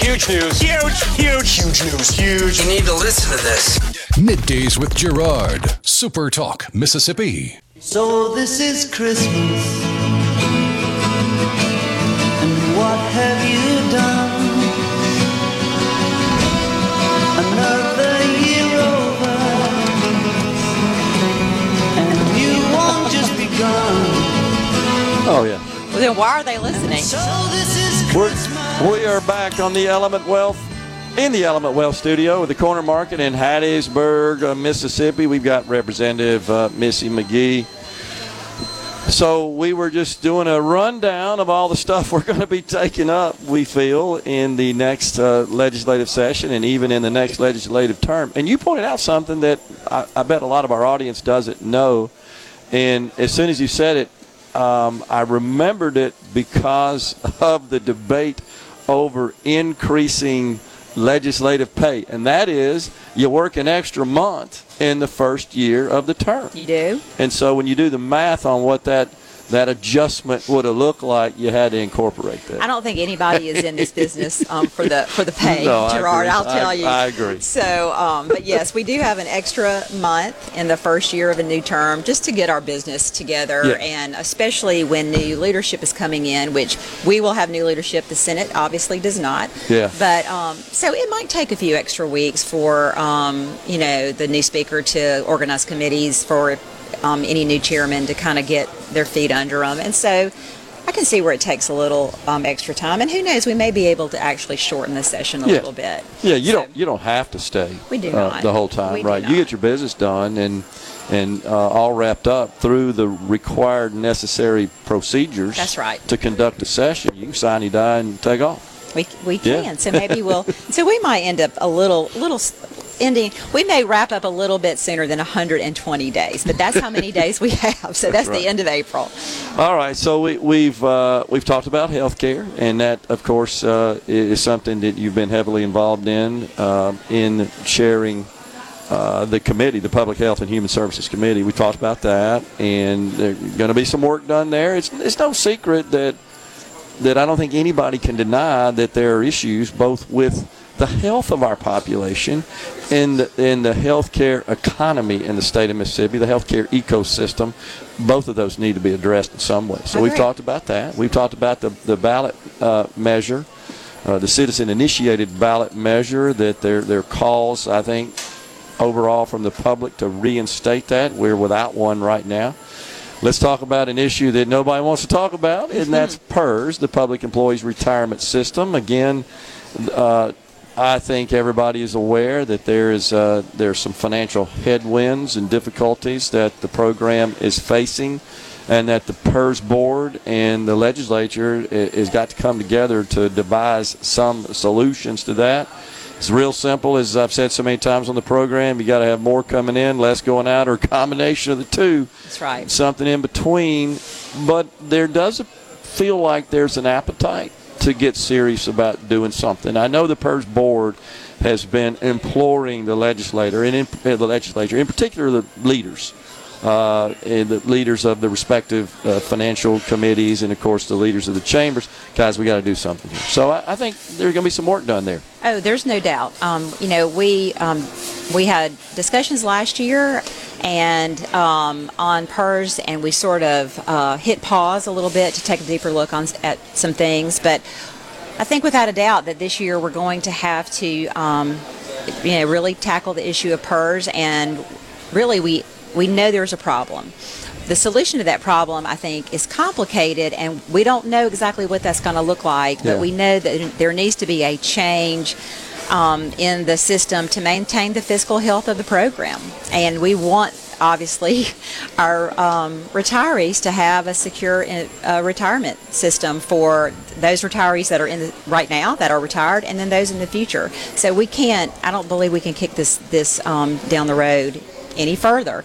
And like you were kind of hinting at, it's complicated, but it's also just math. It's a math problem. Right. And we know that the number of active members in PERS have declined, while the number of retirees have increased. That's right. And so I think that we're going to have to take a super hard look at this. I think it'll probably be one of the things that you'll hear out of the legislature from the start. This will be an early discussion, and we know that it's something that we finally will have to deal with. Like I said, we know there is a problem. We know that we cannot pass along or continue to increase the percentage of our employers' contributions, our cities and our counties, our school districts. They cannot maintain that level of contribution. I think the PERS board recommended ultimately an increase of 10%, and so over 5 years. That's right. And so our cities and our counties, our schools districts cannot afford that. And so the only way to, if for them to take on that would either be to lay off people, cut services, or raise taxes. Yeah. I mean, so it's going to get you one way or the other. Right. So so I don't know what the solution is. I mean, really, I think that we're going to all have to take. I mean, it's going to be some very hard discussions, and I'm assuming that the solution will be a combination of things to shore up the program. Yeah, I expect that as well. And I wanted to say something that, and certainly not trying to speak on your behalf, but universally what I've heard from lawmakers is that there's no intention and no desire to change benefits, to adjust benefits in any dramatic way whatsoever on current recipients and even those that are within a reasonable period of time approaching retirement. So that's not viewed as part of a viable solution. You're absolutely correct. No one wants to do that. So you're right. I mean, look, we're all in the system too. Yeah, absolutely. So we certainly understand that. All right, let's talk about taxes. Of course, Speaker of the House Philip Gunn, this was a high priority of his, was to fully eliminate the income tax. We didn't get that done. We got kind of what I call a down payment on that. We got partial tax reform, of course, phasing out already the 4% bracket, and now moving the 5% bracket down to 4 over 3 years is where we stand right now. But that's short, of course, of full tax elimination. That does also seem to be something that Speaker of the House or likely to be Speaker of the House, Jason White, would like to get done as well. Of course, the governor has stated that is his top priority.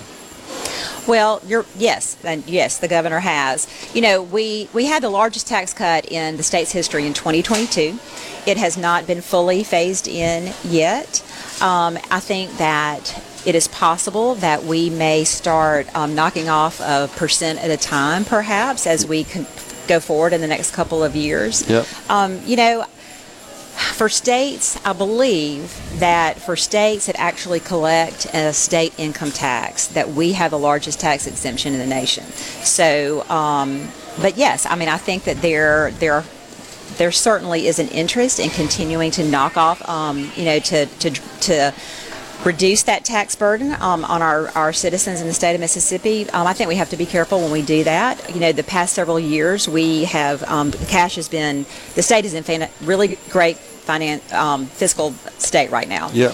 But we are also starting to see a narrowing between the estimate and the actual revenue that's coming in. That's right. So we had a lot of cash that flew into the state as a result of COVID from the feds, and we have seen numbers that obviously we've never seen before in the state of Mississippi in our history. But we are starting to see that slow just a bit. Yep. And so I think that we need to be cautious when we are making these decisions, and so we'll see where that goes. Well, the good news, and I applaud the legislature and certainly state leadership as well for not spending all that money. Yes. I mean, so that's why we had this great financial condition and this surplus and these cash reserves. All of our various funds are flush there. So, yes, I mean, it's good. We're in a good position. We're in a very good position, and I'm very proud of that. So, we are taking in more than we're spending. Yeah. And so, turning that back to the people of Mississippi is certainly a discussion that I feel like we'll be having. Anything else that is kind of a personal priority for you in the time we got remaining? Well, my number one priority is always to the people of Hattiesburg. Sure. And so what those needs are here. I represent a university, the University of Southern Mississippi. Yep. I have a big medical community. So the needs of Hattiesburg are first and foremost to me, but in a broader sense, we talked about those at the top of the last segment. Yeah. I think that I would really like to work on moving the needle on infant mortality and maternal mortality.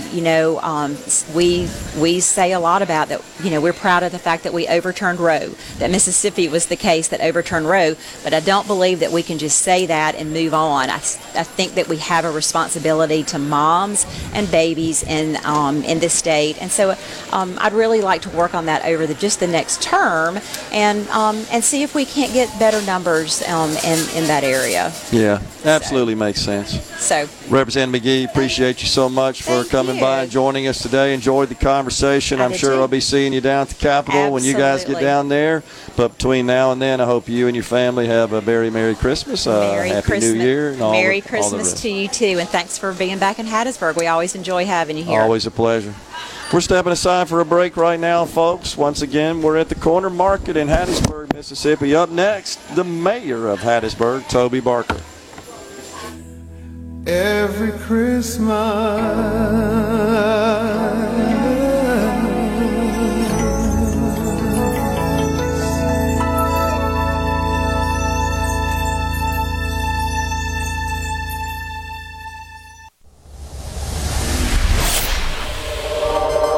Gerard Gibert. Going beyond the headlines, breaking down the stories that matter to Mississippi. Middays with Gerard on SuperTalk Mississippi.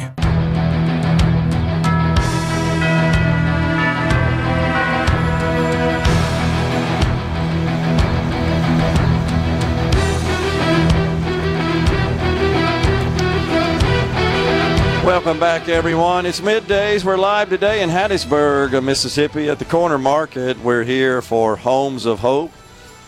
We need some toys. We got a big old barrel to my left and a big box to my right, situated between the entry doors into the Corner Market on Hardy Street in Hattiesburg, and that's what they're here for. Some stuffed animal toys. Bring them on down for the kids at Homes of Hope. We welcome to the program now the mayor of Hattiesburg, Mayor Toby Barker. Always good to see you, Mayor. Thanks for coming on. Glad to be here. Thanks for coming to our city. So I just remarked to Representative Missy McGee, who of course represents the area, that en route today from Jackson, you can always tell a lot. I think a good measure, a good gauge of economic robustness is the traffic, and the traffic was robust, to say the least, which is really good for the city of Hattiesburg. I need you to tell all my residents that now. It is. It's the truth. I mean, well, I understand. People complain about congested traffic, but the alternative is much worse, honestly. Now, maybe we need to expand the road system somewhat, but that ain't cheap, and you need money to do that, as you're well aware. But then nobody wants to pay any taxes for that. They want you to just figure out a way to make that happen with what amounts to fairly limited funding in many cases. But congratulations, honestly, because that means that the city's thriving. It's doing well. That's the main point. Absolutely, and I think we've set sales tax records for 28 out of the last 36 months. Wow, which is very very good for our economy. We've seen new retail open up. We've got several new restaurants just in the last 3 or 4 months, and so the holidays are a very good time, as we are a city that gets the plurality of our revenue from sales tax. Yeah. You're right. They're the two sources of revenue: property taxes, sales tax revenue. Some it's fairly split. Some get more from property than retail sales tax. But because you have such a thriving retail environment, it makes sense then that most of your revenue would come from that. So, and you've got lots of expansion and construction in that arena as well. No, we're good. I mean, it's a really exciting time to be in Hattiesburg. We've got a really thriving downtown. We'll be opening our water park near Camper Park and our zoo next spring, which will bring more people in, and they'll hopefully eat meals, maybe stay a night here. We've got the Jones Capitol headquarters that should be opening up at the end of next year, and so just a really exciting time to be here, whether from an employer base or just from the retail offering space. Yeah. And then just public amenities that we're able to put that money back into. Yeah, well, it's good stuff. So a lot of good stuff happening here in South Mississippi, and in particular here in Hattiesburg. We're right in the heart of the Pine Belt. So what's on your radar? We were just talking to Representative Missy McGee. We got the legislature coming back in session. I know you serve as the president. Is that the title? The president of the Mississippi Municipal League, which means you represent all of the mayors and all the municipalities as an association, if you will, and therefore it is incumbent upon you to kind of be the chief messenger for the needs of our cities and municipalities. So what's on your radar going into the next session? What are you going to be talking to the legislature about? Anything in particular? I think most of our issues center on the idea of money for infrastructure that the legislature has been great about giving us over the last few sessions, guarding our financial flanks, particularly when it comes to state retirement and homestead exemption, and then also just preserving home rule and giving cities the ability to govern themselves as opposed to having managed from the state or federal government upon us. Okay. But the biggest one right now, of course, as everyone's talked about, is the PERS liability going forward. Yeah, and we've discussed that quite a bit. You know, I've made a point to ask every lawmaker, every state leader about the issue, and, of course, wrote an extensive article about it as well, mainly just to call attention to it. This is not that folks didn't know it was a problem, but I kind of wanted to inform the public that this is a serious problem and it needs to be addressed. And the longer we push it out, the more serious and honestly, the more severe are the adjustments that have to be made to get the thing back on track. From a municipality's perspective, the big challenge is that different from the state when it comes to state agencies increase, let's say in the employer contribution, they just appropriate more money from the general fund to those agencies to cover that. It's just part of their compensation expenses and their overall budget for the agency. You don't have that luxury at the municipal level. We don't. We have one place to get it, and that's either from the economic growth that we experience or it's going to our taxpayers and ask them to cover the cost. And so the big liability for all of us, whether you're a city or a county or a school district or you live in an area where you have to answer to all three, is that when the employer contribution goes up, which is what the employers for the city, county, school district pay into for each of their employees, when that goes up, that money has to come from somewhere. And so right now we're on a 3-year trajectory to go from 17.4 to 22.4, and for Hattiesburg that's about $1.5 million of new money. For the county it's about the same. For the school district it's a little bit higher than that. So, you know, if this lowering the assumed rate of return to 7%, if that really translates like they say it's going to translate, they're saying the employer contribution can go to 17.4, which it is now, all the way to 27. Correct. And if that happens, guaranteed the residents of this state will be seeing property tax increases at the city, county, and school district level. And I think residents understanding, and even retirees of the system understanding, that they could be getting hit 3 times should cause them to really weigh decisions that are made at the state capitol this year. And when I was in the House, there were certain issues that were totally off the table that you didn't even talk about because they were so politically volatile. I think that mood is changing given the unfunded liability that keeps mounting for PERS. And so we're up to, I think, over $20 billion right now. $20 billion unfunded. And so I think that when people realize that, hey, this may last my lifetime, but it won't be here for my kids and grandkids, I think people are open to some conversations that maybe they couldn't have 5 or 10 years ago. Yeah, all that's true. And the math that I did, it works out that every 5 percentage point increase represents a cost to the taxpayers. I'm talking about at all levels of government of about $350 million. Yeah, and I think it's naive to think that, well, hey, the legislature can just appropriate more money. I mean, maybe this year, but we're already seeing some of the sales tax growth that we've seen is starting to level out at the state level. And so to think that you're going to suddenly see the legislature be able to take on a $304 million hit every year against a system that is now set up to go under. That's right. I mean, we have to own the fact that in 1999, when the legislature passed a 3% COLA mandated every year during an election year, that maybe that wasn't the most politically financially sustainable Let's point out, compounded. That's right. And so I think if people would own that fact, and suddenly their openness to other options gets a little wider. I don't think that folks realize that was really setting the program on a path to insolvency. Is really what it's doing. Not next year. I don't want to scare anybody, but you got to think long term when you're planning out programs like this, because it is based on long term actuarial estimates, and if you don't plan long term, by the time you get to that point where you can't make ends meet, it's too dang late. Or you got to come up with a lot of money you don't have, honestly. Well, and in general, a rule of thumb is if we're making long-term policy decisions during election years, probably not a good idea. Exactly. All right, so what else is on your radar in a couple of minutes we got left you're going to talk to the legislature about? Well, I think we're going to continue the conversation about things that go into infrastructure, whether it's continued funding of emergency road and bridge, getting the small municipalities grant funding back, talking about increasing sales tax diversion, particularly if we're having to bear the full brunt of this PERS, this PERS thing. Yep.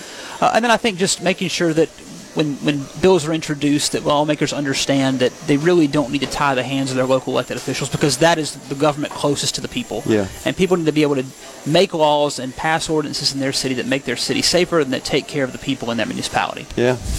All right. So all good stuff. Your representation from this area in the legislature is pretty strong. We do. We've got great representation. Of course, Representative McGee, the representation of House District 102 when she was elected went way up from the previous guy. Yeah. And that's right. And then having Senator Chris Johnson and Representative Percy Watson, who was elected before I was born. We've got some really good long-term leadership in Forest County. Then you've got some real up-and-comers with Kent McCarty and Jansen Owen in Lamar County, and just really smart, energetic, who will work hard.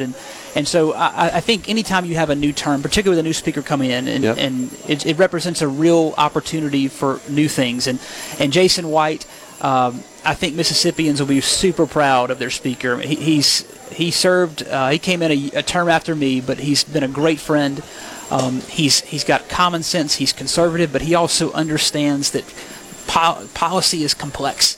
And he's got a real strong, having worked in lots of different policy areas, and he's going to make Mississippi a great Speaker of the House. That's a good way to put it. It is complex, and it's nuanced, and it's there are no one-size-fits-all to these complicated problems that we're addressing these days. Mayor, always good to see you, sir. Thank you so much for coming on. I hope you have a great Christmas, a new year, and I'm sure we'll be talking to you soon, especially once that legislature gets going. I'll be anxious to get your take on their deliberations on PERS. Awesome. Merry Christmas. Yes, sir. Thank you. We're coming right back, folks. We're in the Element Well studio at the Corner Market in Hattiesburg, Mississippi. Mike Soudan, the Chief Operating Officer of the Roberts Company, that's the parent company of Corner Market, is up next.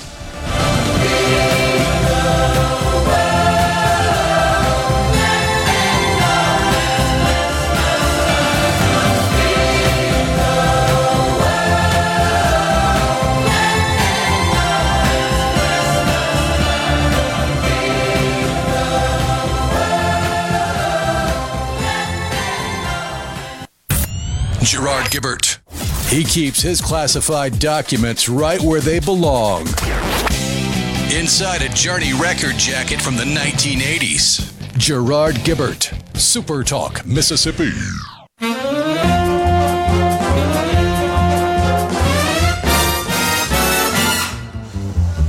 Frosty the Snowman was a jolly, happy soul. Welcome back, everyone. Rhino keeping us entertained and putting us in the Christmas spirit today with all the great Christmas tunes. Appreciate that, Rhino. Once again, we're at the Corner Market on Hardy Street in Hattiesburg, Mississippi. We're here to support Homes of Hope for Children. We need you to bring by some toys. We got the big tub and the box out here right inside the Corner Market entrance, and we need you to come on out and help us. We got the Chief Operating Officer of the Roberts Company, the parent company of Corner Market, Mike Soudan. Mike, appreciate you so much for including us in the event today. Brisk business today. That's good. It's good to see everybody kind of in the Christmas spirit. Once again, I'm always impressed by the interaction of your team with the customers. They're so courteous and respectful. That's why they keep coming back. But we appreciate you being with us today, and in particular, we appreciate the Roberts Company's support of Homes of Hope for Children. Well, we're glad you're here. This is something, as I said, we look forward to every year, and Homes of Hope is just an absolutely fantastic thing to support. I encourage anybody out there, look it up, read about it, see what they do for these children, and it's just, it'll warm your heart to give back. And please come bring a toy. If you don't want to bring a toy, they always are in need of any kind of food staples. It's such a great thing. I appreciate you including us. This is important to our company. It's awesome. You know, you think about those of us that were blessed and fortunate, honestly, to have a functional home and a stable childhood and good, loving parents. You only go through that once. You can't go back and retake it. You only get it once. And so time is running, and that's why it's so important that folks like Homes of Hope and the parents the house parents come in and try to inject some normalcy and some stability in the lives of these kids. You think about it, all they want is what a lot of us take for granted. They want to be with their family and have a meal. Yeah. They want to they want to celebrate the holidays, and they want some food. It's amazing. I mean, my goodness, it'll get you choked up when you think about it. These are fine people. The kids are wonderful. They're asking for a second chance in life because they didn't get a first chance. And really, we started getting involved in Homes of Hope. Mr. Roberts Sr. This was a labor of love for him. So it's in his memory that we do this every year. We love doing it, but I always think about him. That was probably the most generous man I'd ever met in my life. And it's awesome. This was important to him, so we make sure we keep it up. Well, good people that have been rewarded by their communities always give back, and that's why I think they keep getting rewarded, honestly. It just works out that way. We realize that the community is what it's all about. Our people is what it's all about, and we work here, we live here. This is we're part of this, and it's important to us. So thank you for including us in this. Well, the stores always look great, and like I said before the rush started, I walked around. It's so well stocked, so neat, so clean, so well organized. It's just a pleasure, I know, for folks to shop at the corner market, and that's a testament to your management team and, of course, your people. Our people is what makes the difference. And please come see us this holiday season. We're ready. We have anything and everything you want. We've got friendly people, and this is our time of year. We look forward to it. All year leads up to this, so please come see us. And you told us earlier that no supply chain challenges. Nope. It certainly doesn't look like it to me when I walked around. We're back in business full swing. So that's good. It's not, thank goodness, because it's been a challenge the last couple of years. But we're in great shape, and we just look forward to serving our communities. Yeah, it's awesome. So anything we need to know about the hours of operations through the holidays you want to share? We'll be open until 6 o'clock on Christmas Eve. Okay. Christmas Day we're closed. We want our folks to be with their families. Sure. So, but yeah, we'll be wide open till Christmas Eve till 6 o'clock. So. And we will be in stock. The shelves won't be empty. Don't worry. Just come get what you want, because we've got it. I promise you. Are you seeing, before we go here, Mike? You seeing any kind of consumer habits in terms of selections? Any changes in that with the economic situation so far? Obviously, people are paying attention to what they're buying more than ever. That has changed. But you know what's funny, when it comes to the holidays, people pull out all the stops. This is their time to celebrate with their families, and so it's pretty traditional. Yeah, it really is. Okay, we have to pay attention to what they want. Sure. But, yeah, it's pretty traditional. Yeah, I mean, you got to respond to the market and trends and buying preferences, of course. Absolutely. But that's good to hear. So people for the holidays. There isn't a marked, oh my gosh, they're changing how they're shopping now. People want meals with their families at the holidays. Well, once again, it's Homes of Hope for Children, folks. That's what it's all about. We have enjoyed being at the corner market today. You just heard from Mike Soudan, the Chief Operating Officer of the Roberts Company, the parent company of the corner market. And that's it for us today. We appreciate you so much for joining us. We'll be back in the Element Well studio at SuperTalk headquarters on Monday. I hope you have a fantastic weekend. Until then, stay safe and God bless everyone.